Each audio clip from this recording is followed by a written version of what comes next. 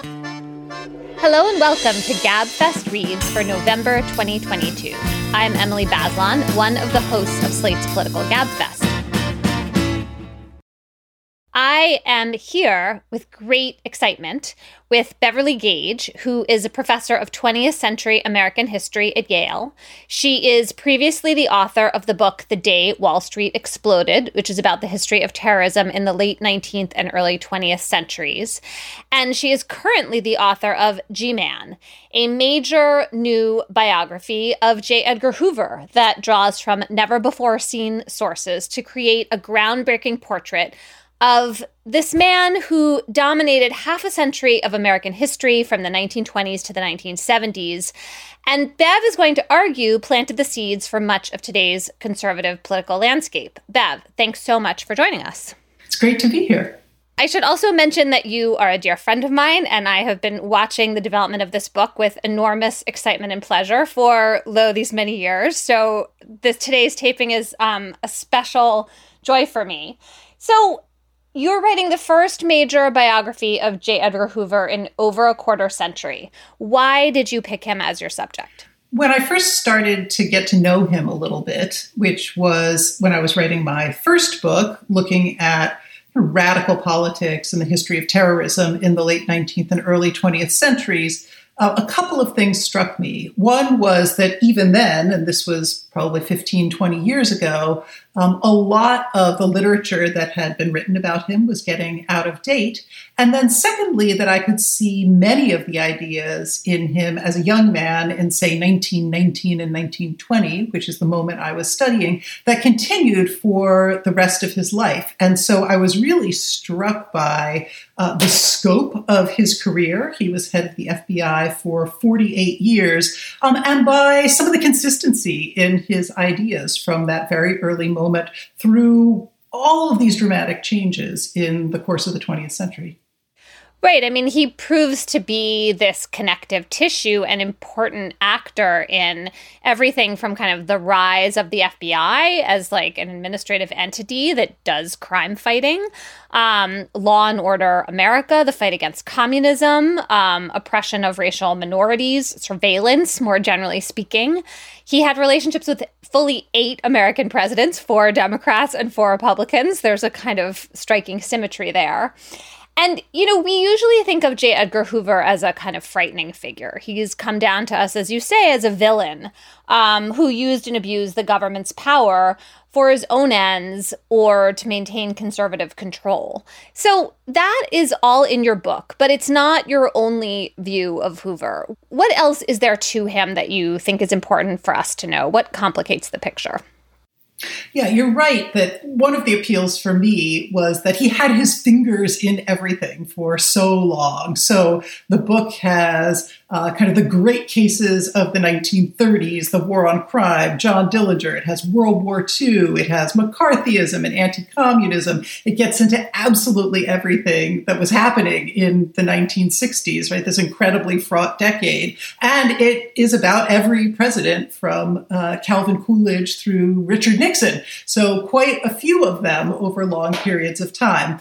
So that was part of the appeal of the book. But the puzzle that really came to me about Hoover, and that is the kind of structuring force of the book, is that within that, he really represented 2 important political traditions. And one was the rise of kind of professional, career-oriented government service, right? The whole administrative state, the executive agencies, the hundreds of thousands, if not millions of people kind of employed by the government. And he was a big believer in that. He was a big believer in nonpartisan government service and facts and objectivity.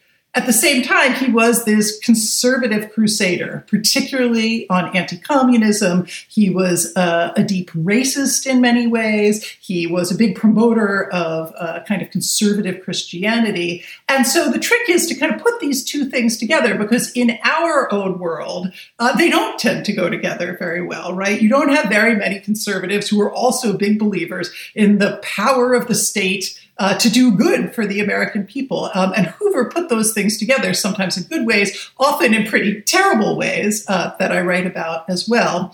And As far as Hoover the villain goes, right, this is our dominant image of him for sure, and rightly so. But one of the things that the book tries to remind everyone is that for most of his life, Hoover was not this kind of weird figure cowering in a back room, intimidating people and pulling strings. He was one of the most popular figures in American politics, and he had lots and lots of support from both Democrats and Republicans. So he didn't just stay in office for those 48 years by strong-arming everyone and scheming against them, though he definitely did plenty of that. He also had a real political base, and therefore, I think, tells us some really important things about our political history. Right. I mean, you say that looking at him closely over these decades means also looking at what America was and who Americans were and what we were willing to both tolerate and refuse to see. And then the marrying of the kind of support for and building up of the federal administrative state and conservative power. Now we think of conservatives as very suspicious of administrative authority, of the deep state. And Hoover kind of was the deep state and created the deep state and got it to work for him. So tell us a little bit about who he was growing up and who he came to be. What secrets of his own or of his family's was he hiding? Yeah, in some ways, he was really fated from birth, for better or worse, to become who he became. So he's born in Washington in 1895, just a few steps away from the Capitol, and he lived his whole entire life in Washington. So this is a book that's about Hoover, but it's also about Washington. It's about the government. It's about the enormous transformation of Washington itself that happens over these years as it goes from being this kind of little backwater to being a sort of a global colossus, the center of American and in many ways global power. But he's born into this government civil service family, which was pretty unusual in the 19th century because there weren't that many people working for the federal government. And he kind of comes of age through, the DC public schools.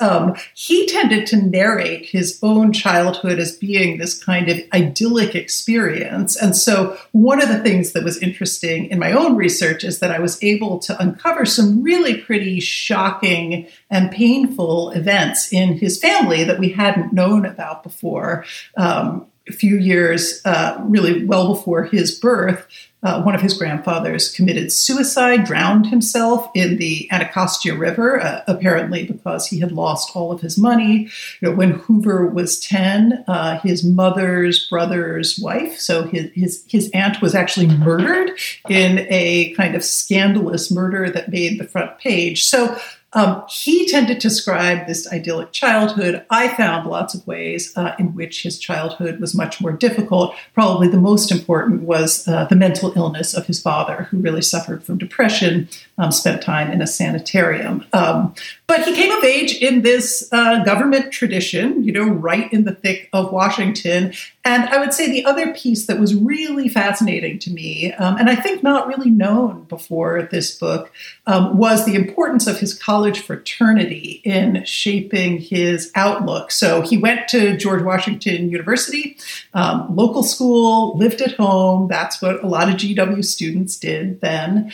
But he joined this fraternity that was an explicitly Southern fraternity, had been created to honor the legacy of Robert E. Lee. And by the time he was in it, was an explicitly segregationist, quite racist, quite romantic about the Southern lost cause fraternity at a moment when segregation is really taking firm hold in the United States. And so that was a very powerful moment for me to see those ideological forces shaping him. And then it turned out he took a lot of the first generation of FBI officials, both out of George Washington University and specifically out of this fraternity, Kappa Alpha.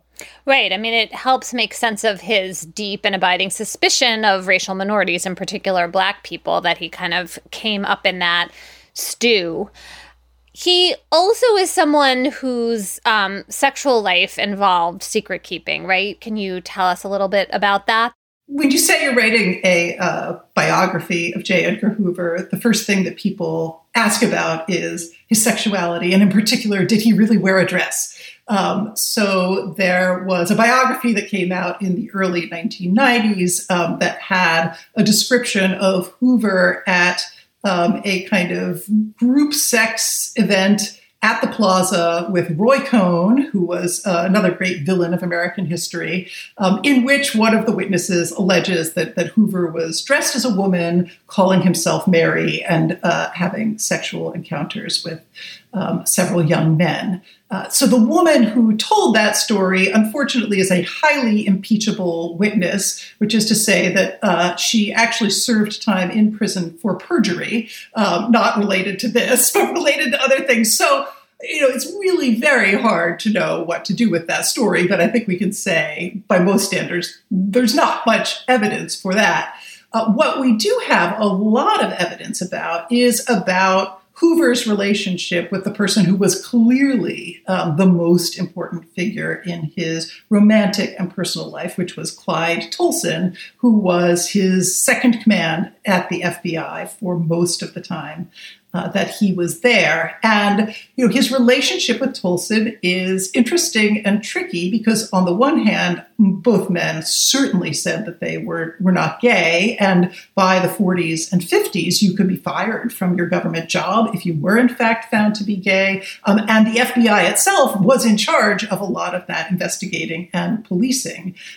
Nonetheless, he and Tolson operated very openly as a kind of social couple. They went to clubs together, they traveled together, they went to each other's family funerals and weddings, right? So they never technically lived together, but they spent almost all of the rest of their lives together. And all of that is just incredibly well documented and is a way into thinking about this combination of secrecy and openness that really characterized his sexuality. I think if he had been in another era, he might have been an openly gay man, but it's not how he behaved in most ways, and it's not how he described himself. And in fact, when he heard rumors that, this person at a party said, "Oh, I hear this thing about J. Edgar Hoover. He might be a queer. He might be a homosexual." He would actually send FBI agents to figure out who that was, hunt them down, talk to them, say, "This is the most scurrilous thing I've ever heard,"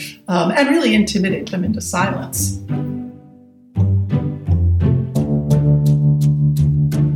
We're going to take a short break here, but we'll be back with more from Beverly Gage right after we pay some bills.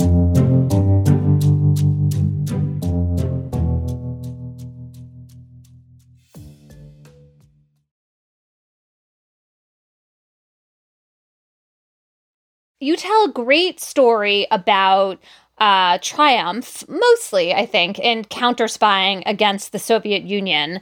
This is a story that starts in 1949, goes to the early 50s. It changed my view of how I think of Julius and Ethel Rosenberg, who were famously executed for spying on behalf of the Soviets against the United States. And it also involves Kim Philby, who was the top British intelligence officer of that era. Tell us about Venona.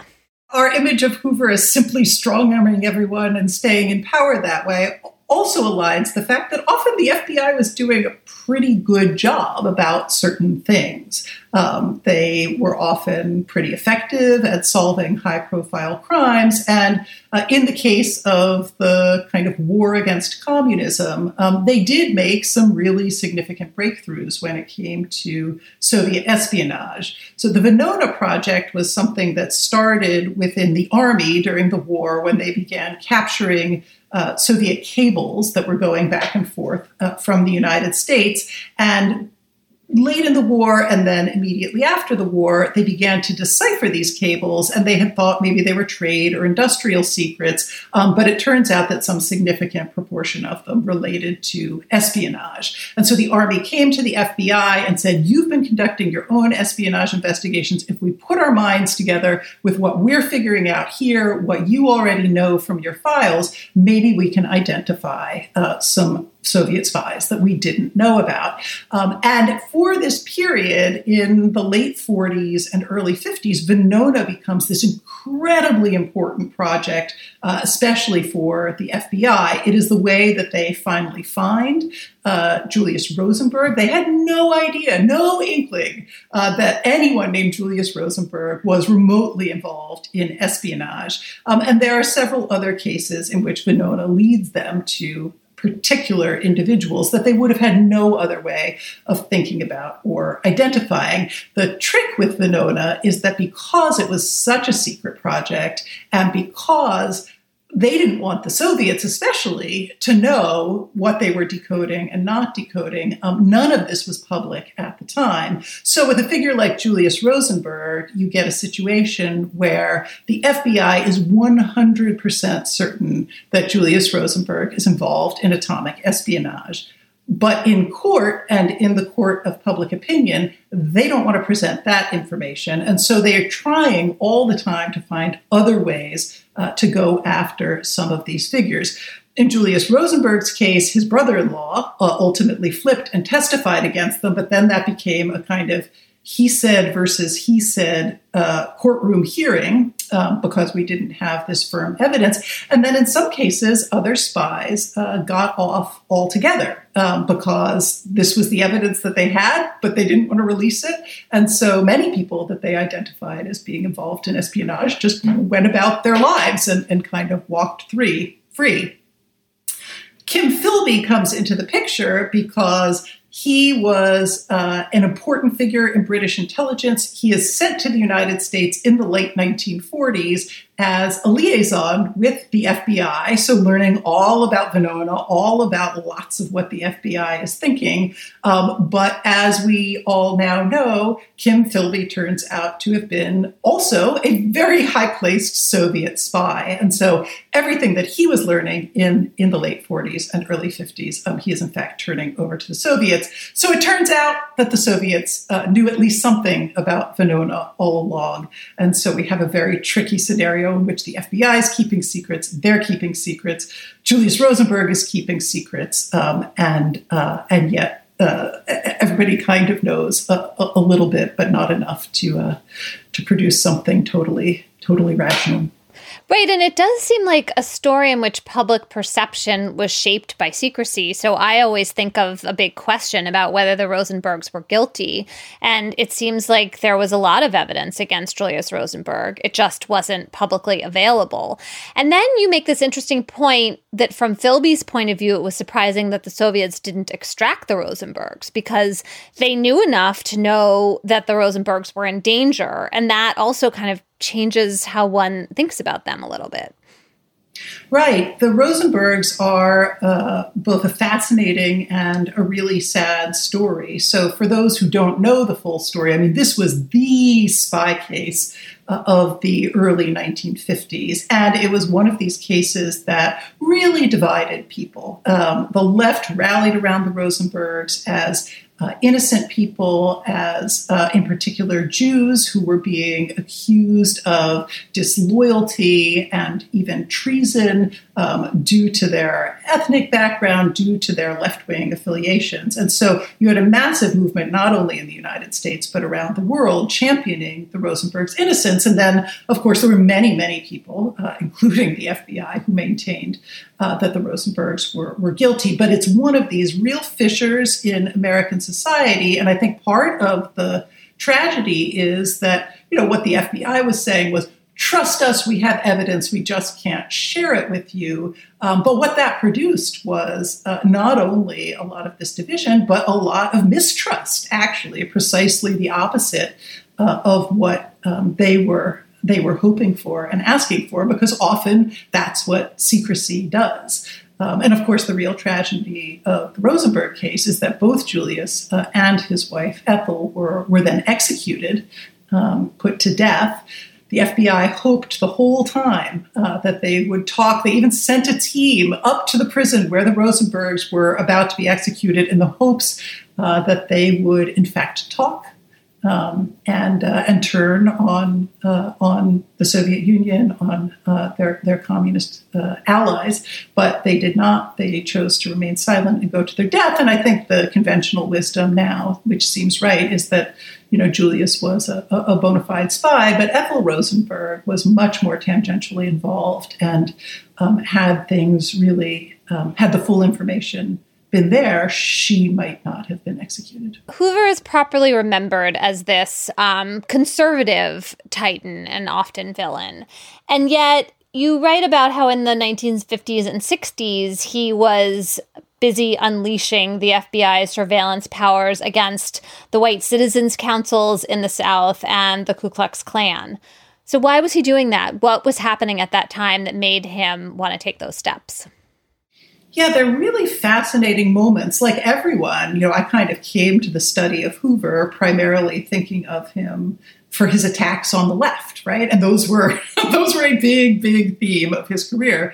But one of the pieces that was most fascinating to me was to see moments where he was either acting as a kind of civil libertarian, a check on the worst excesses of people we might think of as his allies. So, for instance, during the McCarthy years, many people thought that Hoover was the responsible alternative to Joseph McCarthy. Lots of liberals rallied around Hoover because they thought, at least here is someone who is a little more law-bound, less inclined to sort of lie or make demagogic statements, and might actually help us to rein in someone like Joe McCarthy.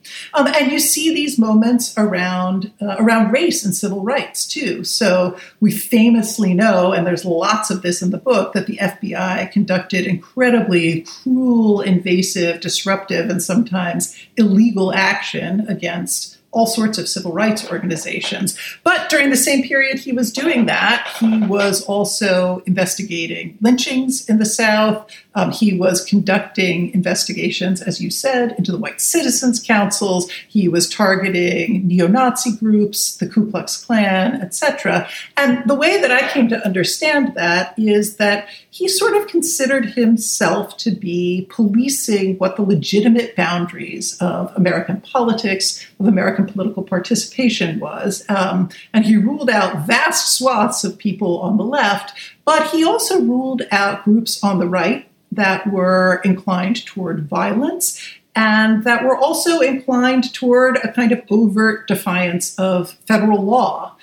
A lot of the civil rights story is about federal laws that can't be enforced very well in the South. And he had a lot of, contempt for Southern police officers who wouldn't enforce the law, for the kinds of violence that's being inflicted, and for people who said, like the whole massive resistance campaign of the White South after Brown, that we're going to defy Supreme Court orders, we're going to defy federal law. He, as a lawman, actually had very little patience for that. So you say that if Hoover had stepped down in 1959, he would be remembered in some ways as cruel and controversial, but also as a kind of American hero. Instead, he stayed for the 1960s, and this is when he becomes what you say is one of the most universally reviled American figures of the 20th century. Tell us about Hoover's relationship with Martin Luther King, which I think is at the very center of this part of his legacy. How did Hoover see King, and how did that factor into the civil rights movement's development and then the investigation of King's murder? Thinking about King kind of evolved gradually. We tend to think of a moment in the mid-'60s when he's really obsessed with Martin Luther King, and that is absolutely true. But early on in the 50s, in the wake of the Montgomery bus boycott, in many ways, his first introduction to King was through accusations that several people who were close to King were members and secret members of the Communist Party. So he kind of comes to King in this roundabout way. There's a lot of evidence that, in fact, the two people that the FBI was really focused on were, in fact, pretty seriously involved in communist politics. There's some overlap between their Communist Party activities and their involvement with King, which at the height of the Cold War Hoover is not the only person who's alarmed or suspicious about those relationships. But very quickly then, by the early 60s, those investigations evolve into a much more aggressive and much more disturbing set of investigations of and then attacks on King. Hoover gets mad at King, first of all, because King is critical of the way that the FBI is conducting civil rights investigations. And anyone who criticizes the FBI immediately goes on Hoover's enemies list of a sort. And then as they began to investigate King, they began to discover some of his sexual secrets. They were planting bugs in his hotel rooms. They were wiretapping his phones. And in that context, began to learn about his extramarital sexual activities. I think Hoover was both outraged that a minister of the cloth was engaged in such activities and also saw this as a kind of real weapon to go after King, and they engage in lots of attempts to publicize this. They threaten King himself. There's a famous anonymous letter that they send to him along with recordings from his hotel rooms, urging him, at the very least, to get out of political life. King interpreted it as an urging to actually kill himself. And all of this is happening in the context of Hoover's pre-established worldview, which looks at anyone who's engaged in civil rights politics, certainly who's engaged in nonviolent civil disobedience, who's engaged in the movements of the left as being suspicious anyway. So it's a combination of very particular things, very broad kind of racist ideas, and then the intersection between the two of those really just became combustible in King's case. And is the investigation into King's murder part of why we remember Hoover in this controversial way, or is this a moment where the FBI is really grappling with the limitations of, being responsible for this investigation, but also, having to deal with Southern police forces and these, not entirely developed techniques of law enforcement? Yeah, well, when King was assassinated in 1968, a lot of this enmity between Hoover and King, or at least of Hoover toward King, had become public. It was pretty widely known. We didn't know about the worst of it, really, the really secret operations, the wiretaps and the bugs that were being deployed against King, the threats, etc. But it was certainly no secret to anyone that Hoover disapproved of, despised, and was going after Martin Luther King. So when King was assassinated, this meant that the FBI had really a huge problem on its hands.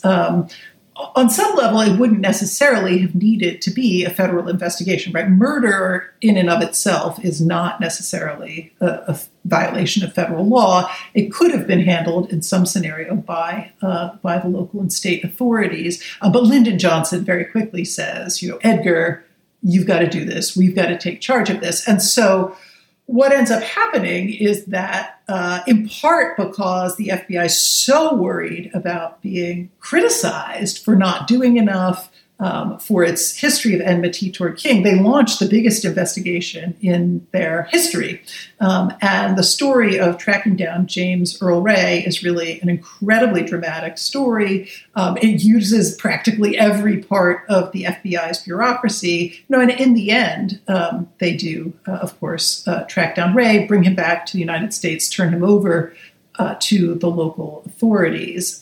But so it was a sort of paradoxical thing. And even then, many people said, well, you helped to create the climate that made this assassination possible. And I think that that's true. It also helped to produce what are still in circulation today, which are, of course, a lot of suspicions about that investigation, a lot of conspiracy theories, a lot of sense that Hoover's FBI couldn't actually be trusted to carry out that kind of investigation. Hoover is such a distinctive figure, given the length of his service and the incredible power he had, that it's in some ways hard to imagine anything like that happening again. And so I'm uncertain how to think about this. But What are the lessons that you would draw from his dominance and the role that he played? Are there kind of warning signs for American politics and American government here? And are there any sort of positive threads that you could pull from his story as well? I think the big lesson is don't do that again, right? As you say, don't put one guy in charge of your most powerful law enforcement and domestic intelligence service for half a century. Okay, that was a bad idea. But you're right that it wouldn't happen again. I don't think it could happen again, certainly not in the same way. And in some sense, Hoover just had the luck of history on his side. He happened to be there in the 20s, developing all sorts of administrative skills in this tiny, tiny little organization. And then when the government blew up, expanded, then he was just there to kind of ride that wave. And there weren't a lot of controls on either the institution or on a figure like that. So we're not going to see Hoover in the same way, but I think there are all sorts of lessons about secrecy and its perils in a democracy, right? How do we want to think about the role of an institution like the FBI in our own day, going after maybe organizations on the right that are being accused of violence and extremist beliefs, right? That is something that we actually need to think through very carefully, because a lot of the techniques that are used in one instance can then be deployed for all sorts of other political purposes. So I think we have lessons about secrecy and the need to really think seriously about the limits of federal power. In many ways, one of the pieces that I took away from Hoover, if we're going to draw any positive lessons, is that he understood very well from a very early point that the work of government wasn't actually self-evident to people. That if you wanted to have a successful institution, one that had a lot of popular support, which the FBI did even at his lowest points, it was an incredibly popular institution, and at his highest points, he had something like a 98% approval rating, right? Just incredible. But part of that was because he deliberately set about to kind of show people that the FBI was an institution that was working on their behalf. Now, sometimes that was through propaganda. Sometimes, obviously, he wasn't telling the whole story. But he did have a really profound sense that being even in the administrative state, you were in a kind of dynamic relationship with the citizenry. And if you wanted people's support, you were going to have to show them what you were doing. You were going to have to kind of sell the work of government for people to rally around it.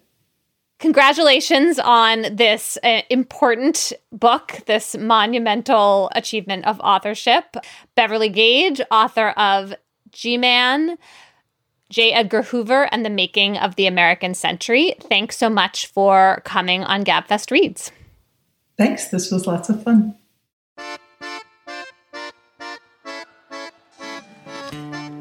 That's it for this month's edition of Gabfest Reads. Our producer is Shana Roth. Ben Richmond is Senior Director of Operations of Podcasts. Alicia Montgomery is Vice President of Audio at Slate. We'll be back next month with John's conversation with Gautam Mukunda on his book, Picking Presidents. Until then, all three of us will be back in your feed on Thursday with a new episode of the Slate Political Gabfest. For Beverly Gage, I'm Emily Bazelon. Thanks so much for joining us.